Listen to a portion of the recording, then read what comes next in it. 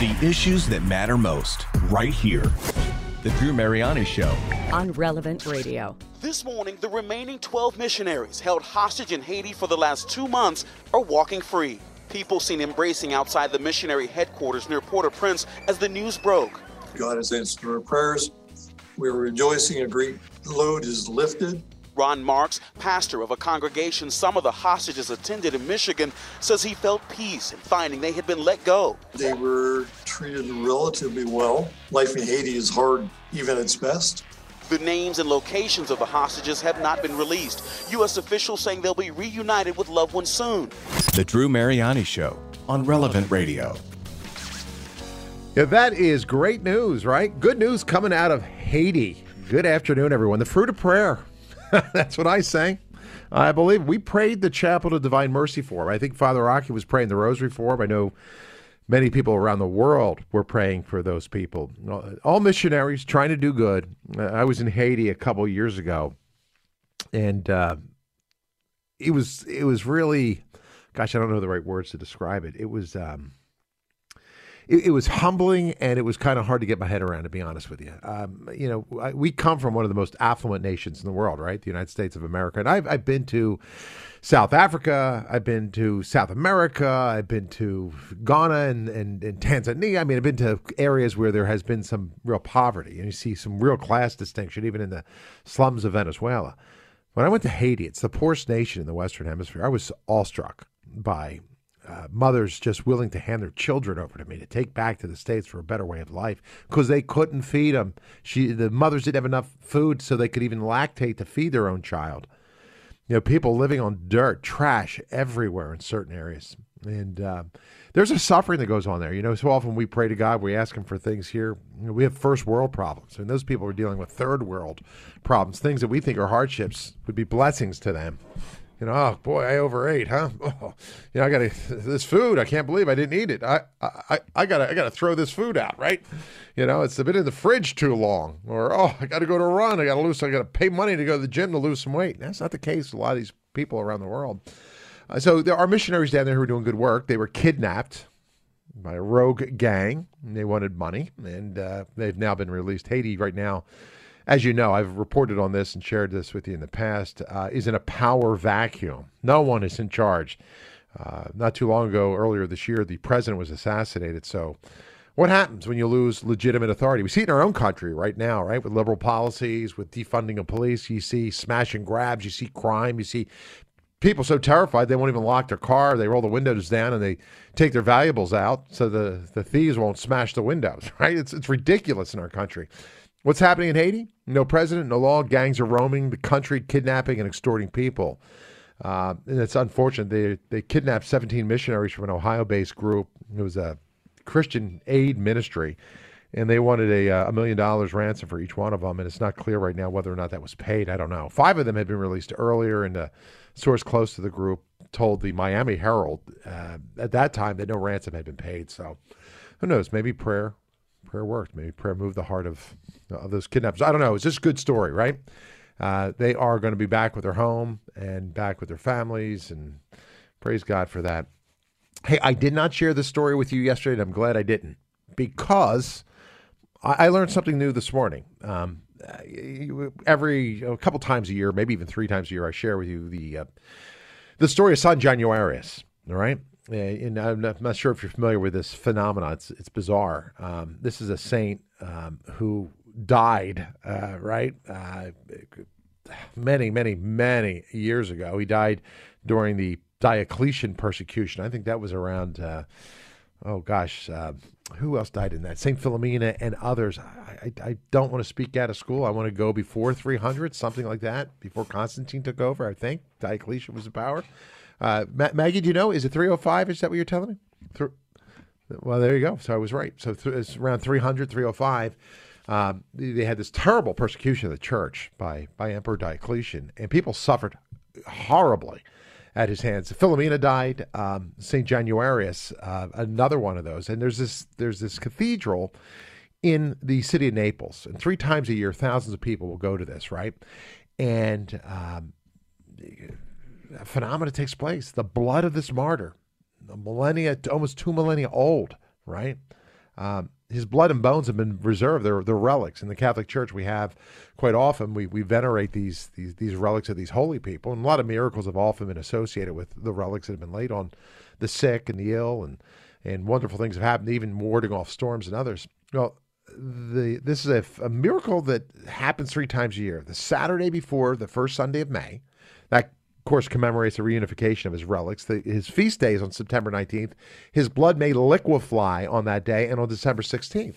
So, they have this beautiful mass. People come from all over. The relics are held up. And then this dried blood, hundreds and hundreds, really centuries old, millennia old, reliquefies.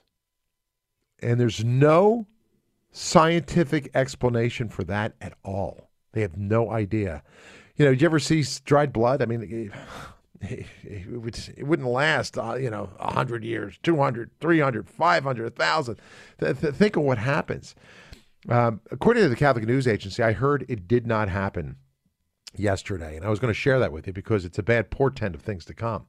If for some reason it does not liquefy, quite often it's followed by natural calamity or some other event. There's been war that has followed. There's been things along those lines. And quite often it liquefies. The times it has not, it has been a bad portent for the future. Well, Mass was celebrated as usual that morning. The blood stayed solid. And I'm thinking, oh, that's all we need right now. What's going to happen? It wasn't until after a full day of people praying that St. Januarius' blood became liquid. It occurred 1 minute before 6 local time. And the only thing I could take away from that was it must be God's divine providence. Perhaps the prayer of the people, recognizing what this means, moved the heart of God. And as a result, maybe God in his mercy relented of whatever the chastisement, the whatever it was going to be that was going to take place. I don't know. I don't know. But I thought prayer does change things, and maybe God in his mercy, maybe he relented. I just find it, I find it very intriguing to say the least. Again, I could go through some of these other instances. There's been many, many of those in which when this phenomenon does not take place, bad omens persist. But thank God for that. So I'm sharing a little good news, because if I would have reported on that yesterday, I would have been off. I would have been wrong. In fact, I had a former colleague of ours on the air, a guy named Mike O'Neill. You might know him as the Miracle Hunter. He actually did a little documentary, a little piece on this, and I don't know if you've ever heard of the miracle before, but here's a little piece of audio that might be a good explainer for you. The coagulated blood of St. Januarius is stored in 2 hermetically sealed small ampules, or vials, held in a silver reliquary. The smaller, cylindrically shaped one contains a few reddish spots, while the larger one is more than half filled with the dark red blood.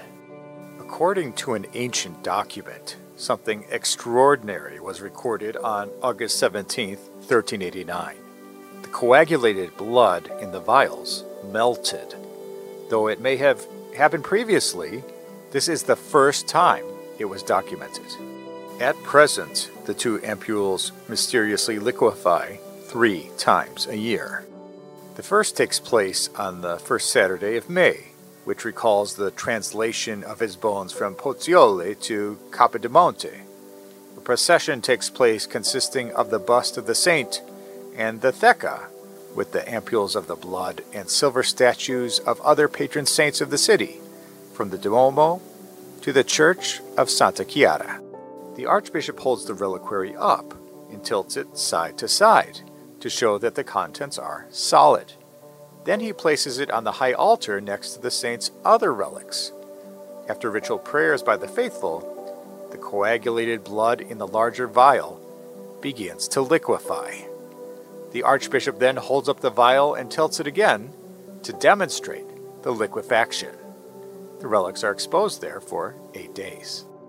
The most important day takes place on September 19th, the saint's feast day and anniversary of his martyrdom, when he was decapitated in Pozzuoli in the year 305.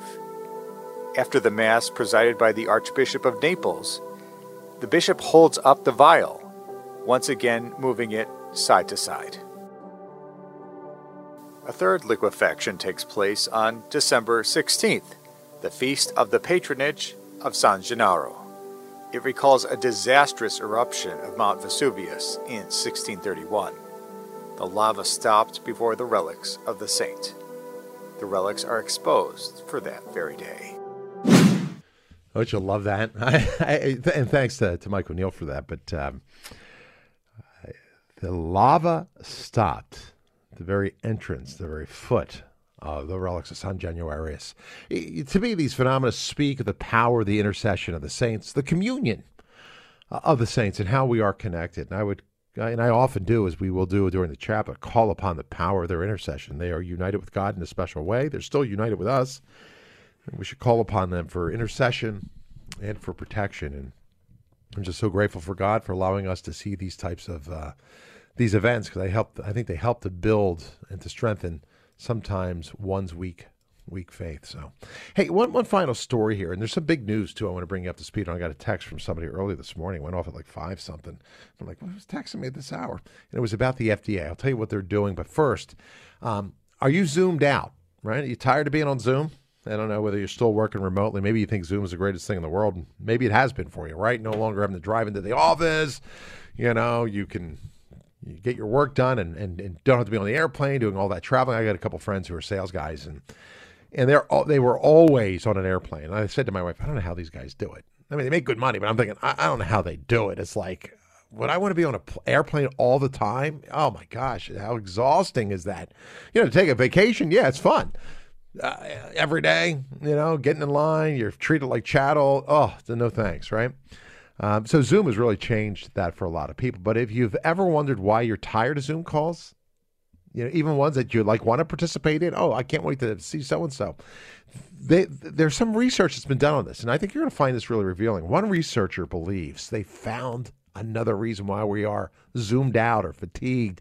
They already, there's a lot of well-known reasons, right? Intense eye contacts, you're slightly misaligned eye contact. A lot of people look at the screen, not at the camera, so it looks like you're looking off. Being on camera, people don't like, limited body movement. There's a lack of nonverbal communication. There's a whole litany of things that they come out with. But Julie Boland at the University of Michigan, she believes that she has found another reason why we are zoomed out, why we have Zoom fatigue. And I love this theory. Check this out. She says people's brain waves, right? You're not in sync with each other over Zoom. And you're probably saying, what? Here's how she explains it. She says, like in a real life conversation, if I'm with you and you're with me, we're having dinner, we're meeting, we're talking, we're whatever. You pick up on the rhythm of the other person's speech, right? And your brain wave, she says, gets synced with that. And there's a natural rhythm of you just formulating this response in your mind, waiting for the right moment to give your response. It's verbal cues, yes, but she says it's also brain sync. And because of the delay that happens over the internet, that natural rhythm, well, it gets disrupted. And that delay, as short as it is, makes what she calls a cognitive drag. I think that's a great way of putting it, right? So you just can't get that natural rhythm correct. Here's a little from Dr. Oz, right? And by the way, Dr. Oz is, I believe is he running for Senate? Yeah, he's running for Senate. I wasn't sure it was Congress or Senate. He's running for Senate. I think Oz is going to do well in the state of Pennsylvania. Bravo, Doc. Here's a little bit on the reality of Zoom fatigue. It was something new to me, right? I didn't realize this, but apparently guys like Oz and others are talking about why it's so taxing on us. There's a new study from Stanford that confirms that this phenomenon of Zoom fatigue is real. It's legit. Now, one reason researchers say video calls can be exhausting is because we're literally staring at ourselves. Yes, you're looking at yourself, and it takes work, doesn't it? Now, you don't think about it, but there's an intense mirror image effect that can lead us to constantly critique our looks. Okay, it's okay, because we all do it.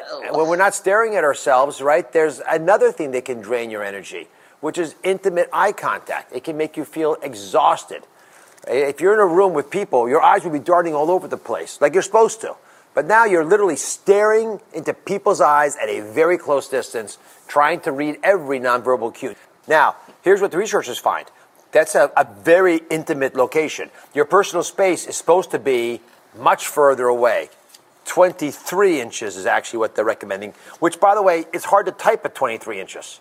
So what you're really saying is we can't stare at our screen closer than it's supposed to be if you're really talking to the person.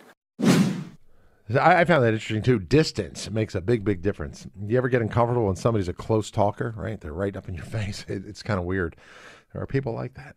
Anyway, little bit, just a little bit of science for you. If you're zoomed out, that might be the reason why. Maybe push the screen a little bit further back, a little more than those 23 inches. Hey, unbelievable news. Christine, if you're listening, thanks for the text. A friend of mine sent me a text this morning. I'm going through my phone right now to see what time it came in. It was 6:57. I was wrong.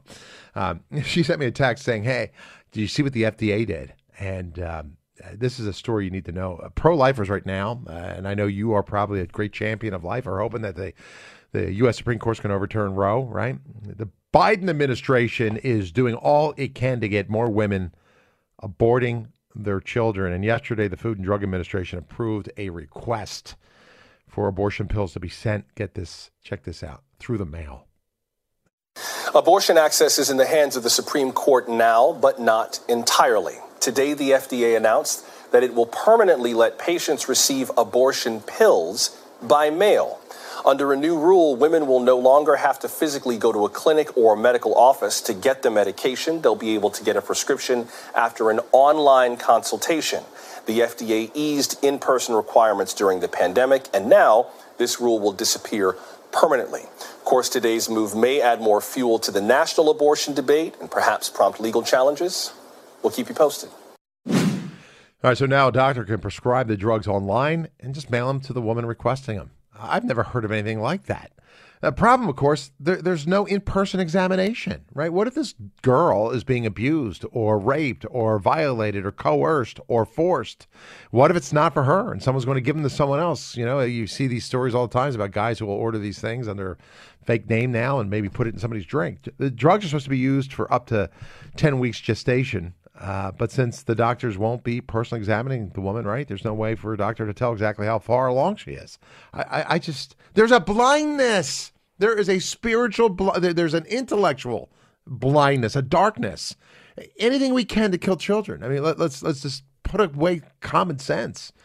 You know, I don't know if you ever saw the film Unplanned. It's about the conversion of Abby Johnson. She's been a great friend of the show. She's an author. She was a former Planned Parenthood clinic director and today a real pro-life advocate and a mother of, I think she has 8 kids.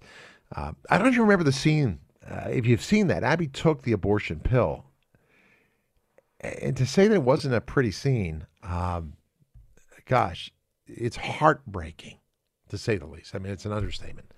Women who take those pills report debilitating cramps, heavy bleeding, and believe it or not, and I want to be very direct with you, some have even died. And these women they're never canceled on this. I'm joined today by Christina Bennett. She's a spokesperson for Live Action. You can find them at liveaction.org. Great group. And she has her own abortion story to tell. Christina, thank you for being here today. Good afternoon.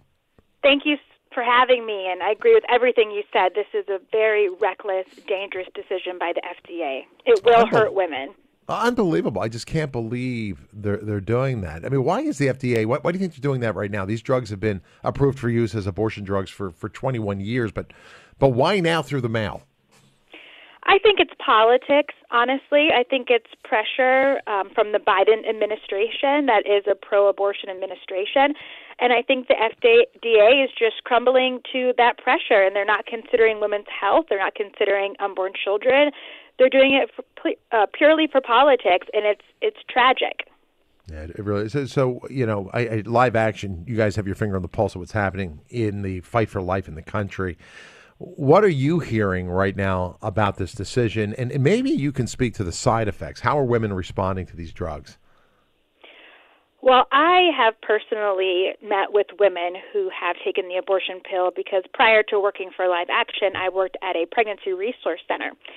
And I met with women one-on-one who were considering abortion and some who had had abortions and then would come to talk to us after. And I've just heard the most devastating stories. I remember one particular young woman who told me she woke up in a pool of blood on her birthday from taking the abortion pill. One of the most tragic stories I've ever heard was from this summer from a young black woman who took the abortion pill and she actually lost the ability to walk, and she was hospitalized and had to relearn how to walk, and worst of all, she lost her fertility. So now she is in her early 20s, and she is no longer able to have any future children because she took the abortion pill. Her mom and her tried to sue Planned Parenthood, and it didn't go very far. But these are some of the horrific stories that we hear from, like you mentioned, Abby Johnson's portrayal in the Unplanned movie. It shows what she went through. And one of the saddest things is I've heard women say, it's just a pill. I want to take the pill. It's just a pill. Because the FDA has now said we're going to release this abortion pill by mail, there's so many young women who will see that and think it's acceptable, think it's just a pill, think it's not a big deal, and they have no idea of the lasting side effects that it can bring, along with, of course, the death of their unborn child. What's being done right now? Anything underway to reverse this current decision? I mean, what can we do? Well, we need a miracle. We can pray, and you can talk to your elected officials, and you can raise your voice. You can go online and make noise about this, and let your legislators know that you're not okay with this. You can follow the work that we do at Live Action and join in with us. We are not without power, and there are some states that will be able to restrict this. There are some southern states, Texas and Mississippi and other states that have already passed certain legislation not allowing for abortion pills to go out through mail. So you will see that these pro-abortion states, unfortunately, like my state, Connecticut, California, and other states, they will allow this to happen. But there's other states that have pro-life legislators and pro-life elected officials who can stop this from happening, at least in their particular states. Well, I'll tell you what. Let me, if you could, hang on a second with me. When we come back, I know you have a story of what happened to your mother. I think it's a powerful story. I want people to hear that, okay? When we come back, I'd love you to share that. And if you want to join the conversation, I only have my guest today, Christina Bennett, for just a short period of time. Our number, 888-914-9149. If you want to get in, share your own story, or join the conversation, you are always welcome. You know that. So feel free to pull up a chair. I'll be right back. Catholic Order of Foresters is proud to sponsor the Relevant Radio studio line. For information about employment opportunities and flexible premium life insurance plans, visit relevantradio.com/Forester. Get caught up on this conversation and all the others by going to the Relevant Radio archives. Just search for The Drew Mariani Show. Yeah, it's a great way to get connected. And if you missed anything, or you said, wow, that was an interesting stat, or I love the story that guest had to share, I want to share it with somebody else, you can send them the link. You can download it. You can spend time listening to the podcast. You can get our podcast anywhere podcasts are found, or go to relevantradio.com and go to my show page, and you'll find links to all the content we have here. Maggie normally gets this broadcast up about an hour or so after we sign off the air, so just give her a little time to do that because she does double duty. She's running the board right now. Hey, if you're just joining me, I'm sharing a story that demands prayer. And really reparation. The FDA is allowing women now to procure abortion pills by mail. The U.S. bishops, of course, the pro-life chairman there has denounced the FDA's decision to do this. And today, just for some perspective, I've invited to the program a wonderful guest, a woman who's got a powerful story to share. Her name's Christina Bennett. She's a spokesperson, I should say, for Live Action.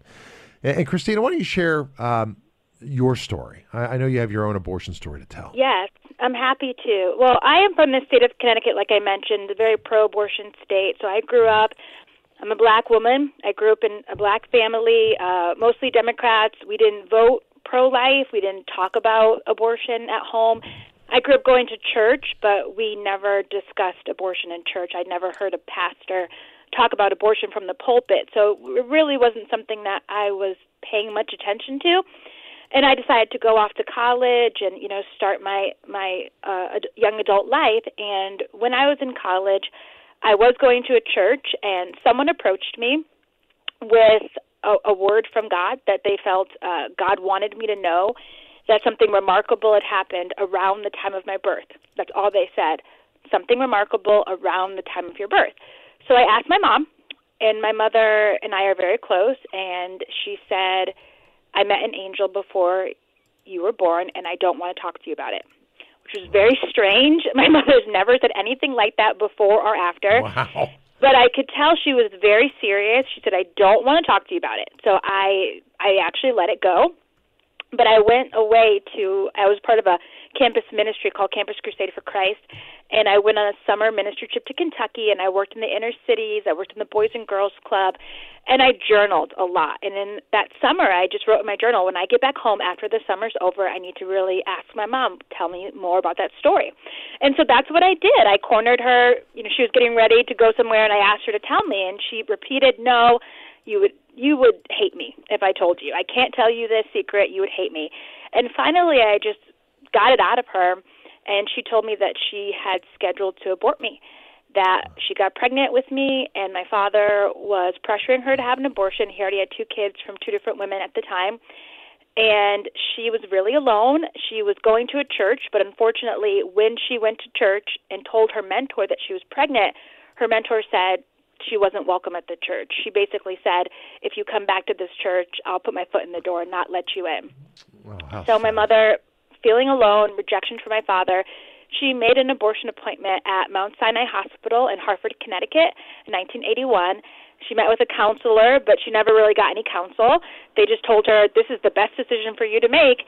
And then she ended up meeting a janitor. It was a janitor who saved my life. It was an African-American woman who was mopping the floor who walked up to my mom because she saw her crying in the hallway and said, do you want to have your baby? And my mom said yes, and she said, God will give you the strength. And so my mother felt that woman was like an angel to her, and she said her eyes were like pools of water. And it wasn't over then. It would have been easier perhaps if that was it, but then the doctor called her into his office when she went to get her stuff. When she went into the doctor's office, there was blood on the floor from the last abortion. He hadn't cleaned up the blood from the last abortion, and she told him that she changed her mind. She said, I don't want to go through with this.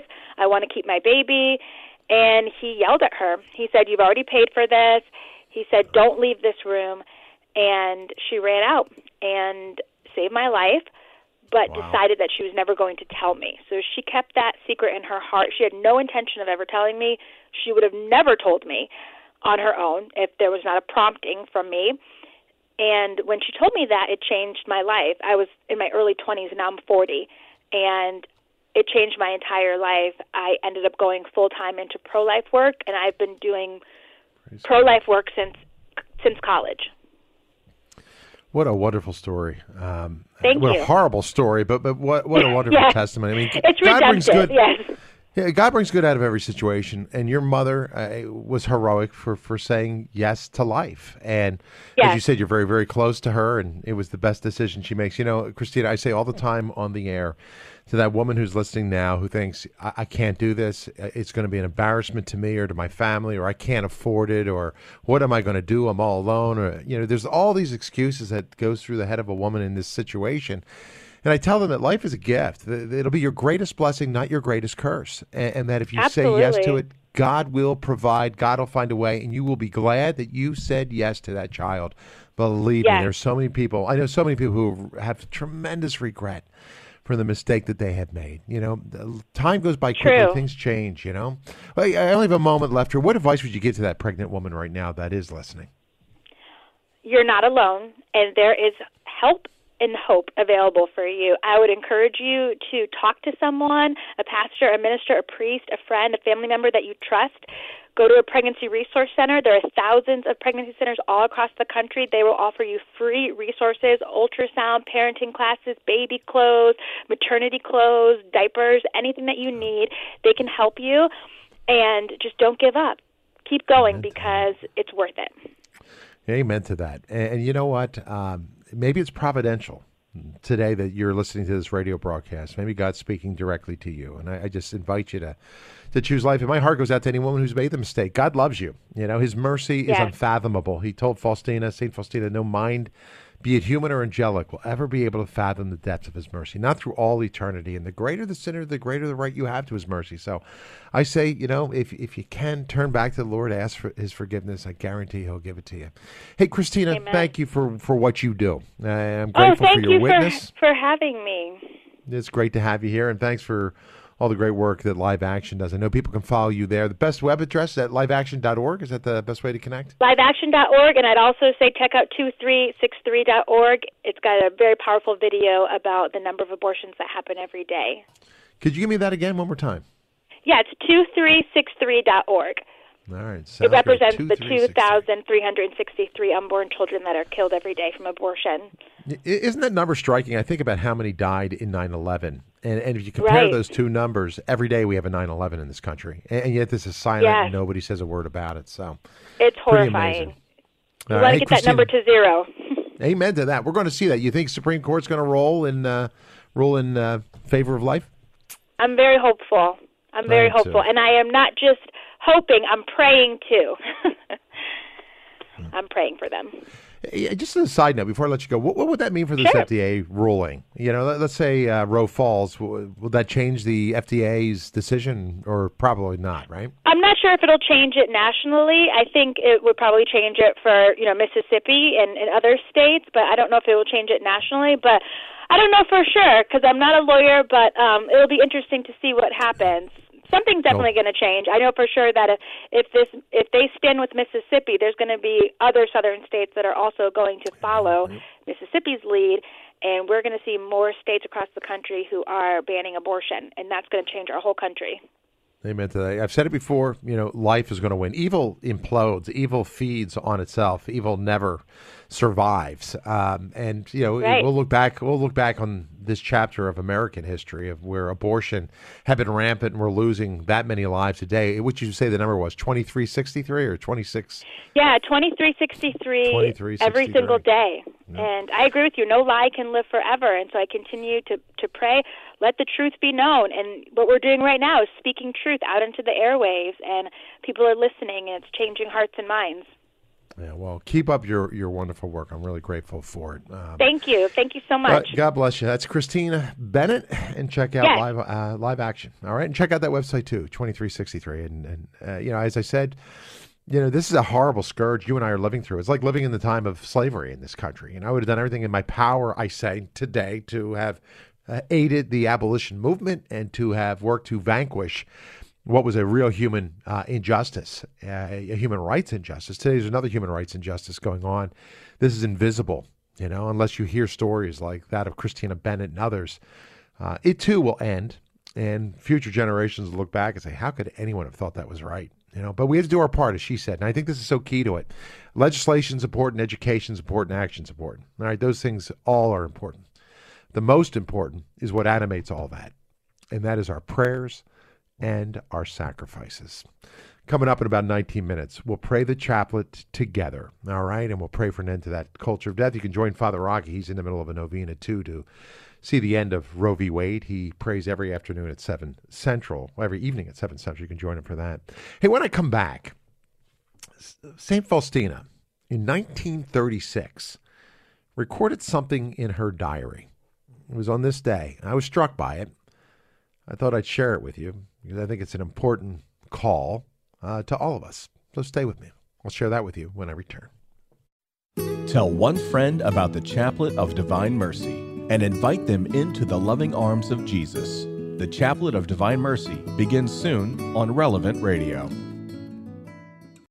Hi, Drew Mariani here. Hey, I am traveling to the Holy Land in February with our underwriting sponsor, Nativity Pilgrimage. Information is available at relevantradio.com/Holyland. That's relevantradio.com/Holyland.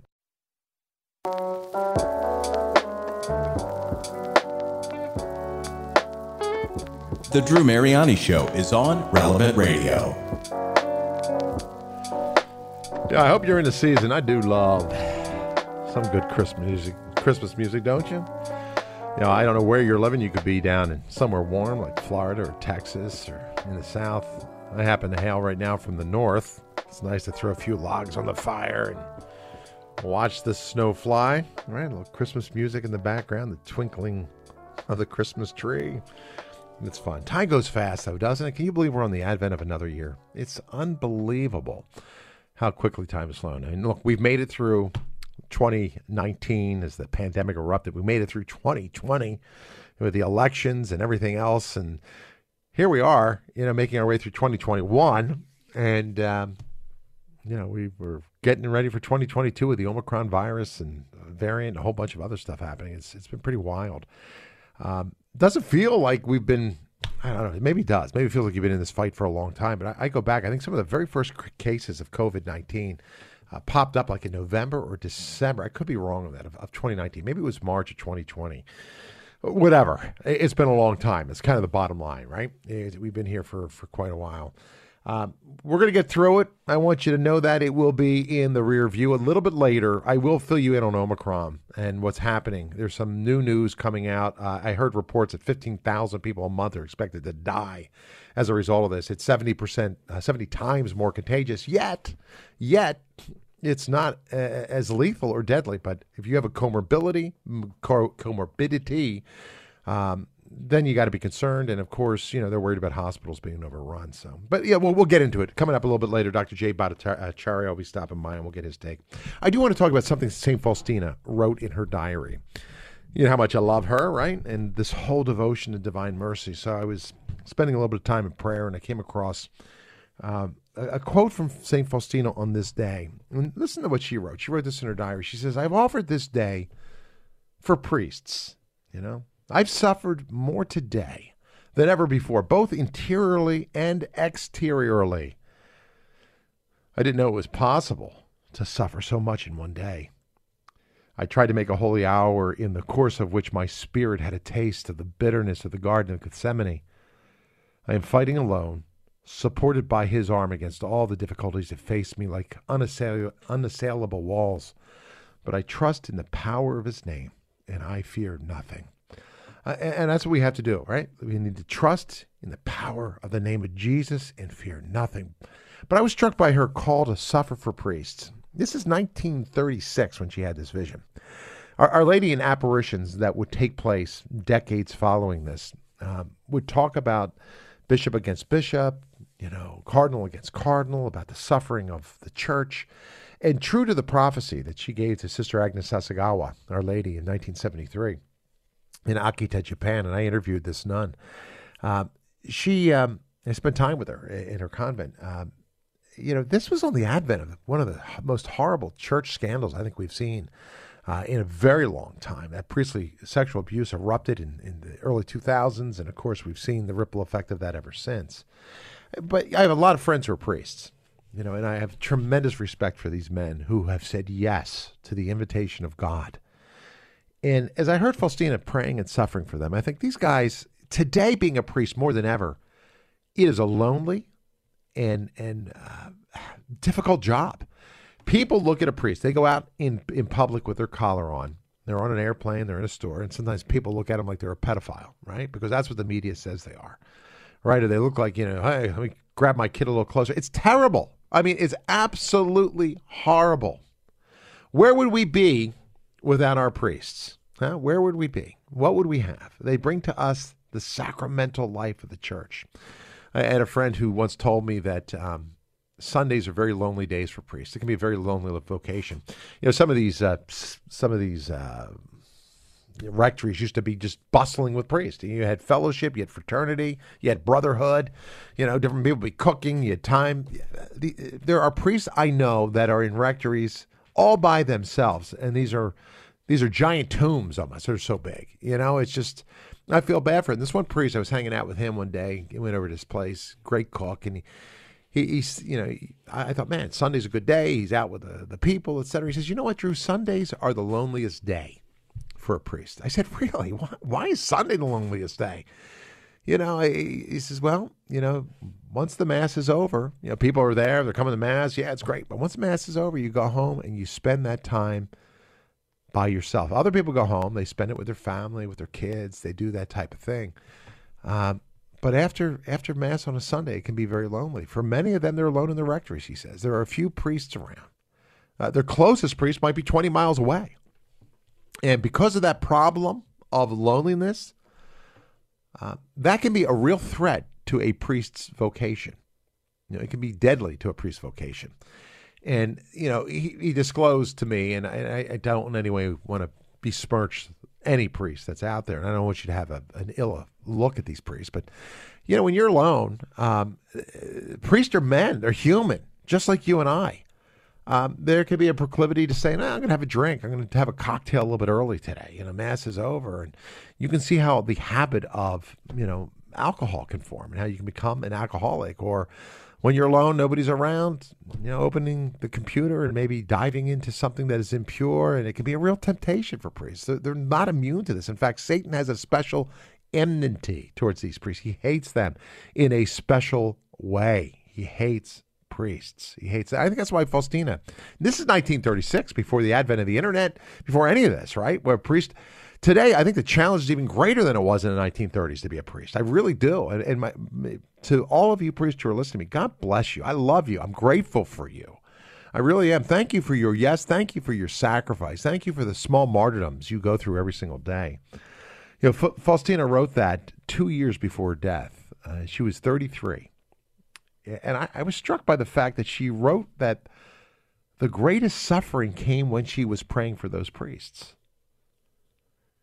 And I think it's because so much rides on the ministry of our priests. I mean, they're the ones who bring us the sacraments, which, gosh, those are the privileged channels of grace that the Lord has given to us, right? Think about that. Think about the sacrament of reconciliation, and how you're liberated from the bondages of sin, from those deep, deadly hooks of the soul that Satan likes to put into you.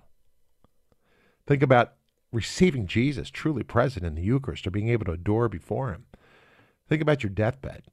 Think about marriage. Think about baptism. Think about the power of these sacraments. What a grace it is to be a Catholic. What a grace it is to have the sacramental life. If you're a fallen away Catholic, if you're not going to church anymore, if you had a bad experience, I invite you to come back. I really do. Check it out. I think you're going to find a radically different church and a radically different experience.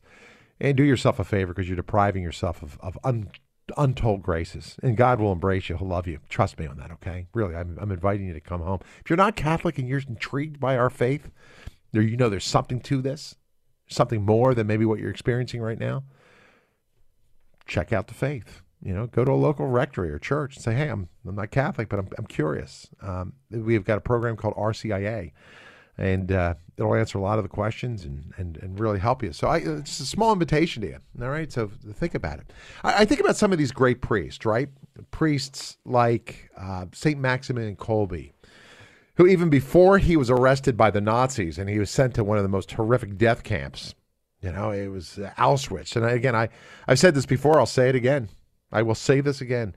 Every citizen of the planet Earth should make a pilgrimage, not just to the Holy Land, but to those death camps, just to see what real evil can do. Kolbe went there. He was doing heroic work evangelizing. He was not just in Poland, he was in Japan. He had an unbelievable mission of evangelization.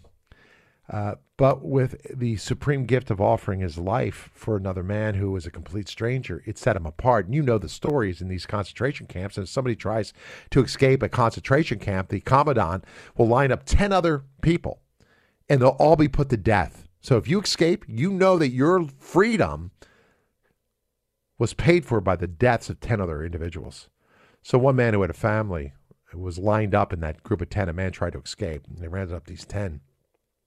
And he begged this commandant for freedom. Please don't. I got a wife. I got a child. Please don't kill me.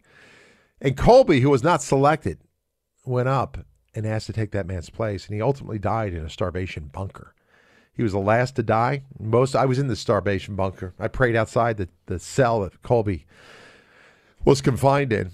And they often say normally in those bunkers come hateful, just seething words towards the guards and towards the Nazis from the people behind those walls, but not in Kolbe's bunker, not where those 10 people were. They sung hymns. Kolbe was there. All 10 died. In the end, Kolbe was put to death with a lethal injection of carbolic acid. And he laid his life down for someone else. A heroic man, a heroic priest, a heroic martyr. You take a look at these other priests. Speaking of another priest in war, I'm sure you're familiar with Father Vincent Capodanno. He's known as the Grunt Padre, and he'd been a Wonderful servant. He's named servant of God right now. His cause is underway, so call upon his intercession. He became a military chaplain during Vietnam, during the war there, and was assigned with the Marines.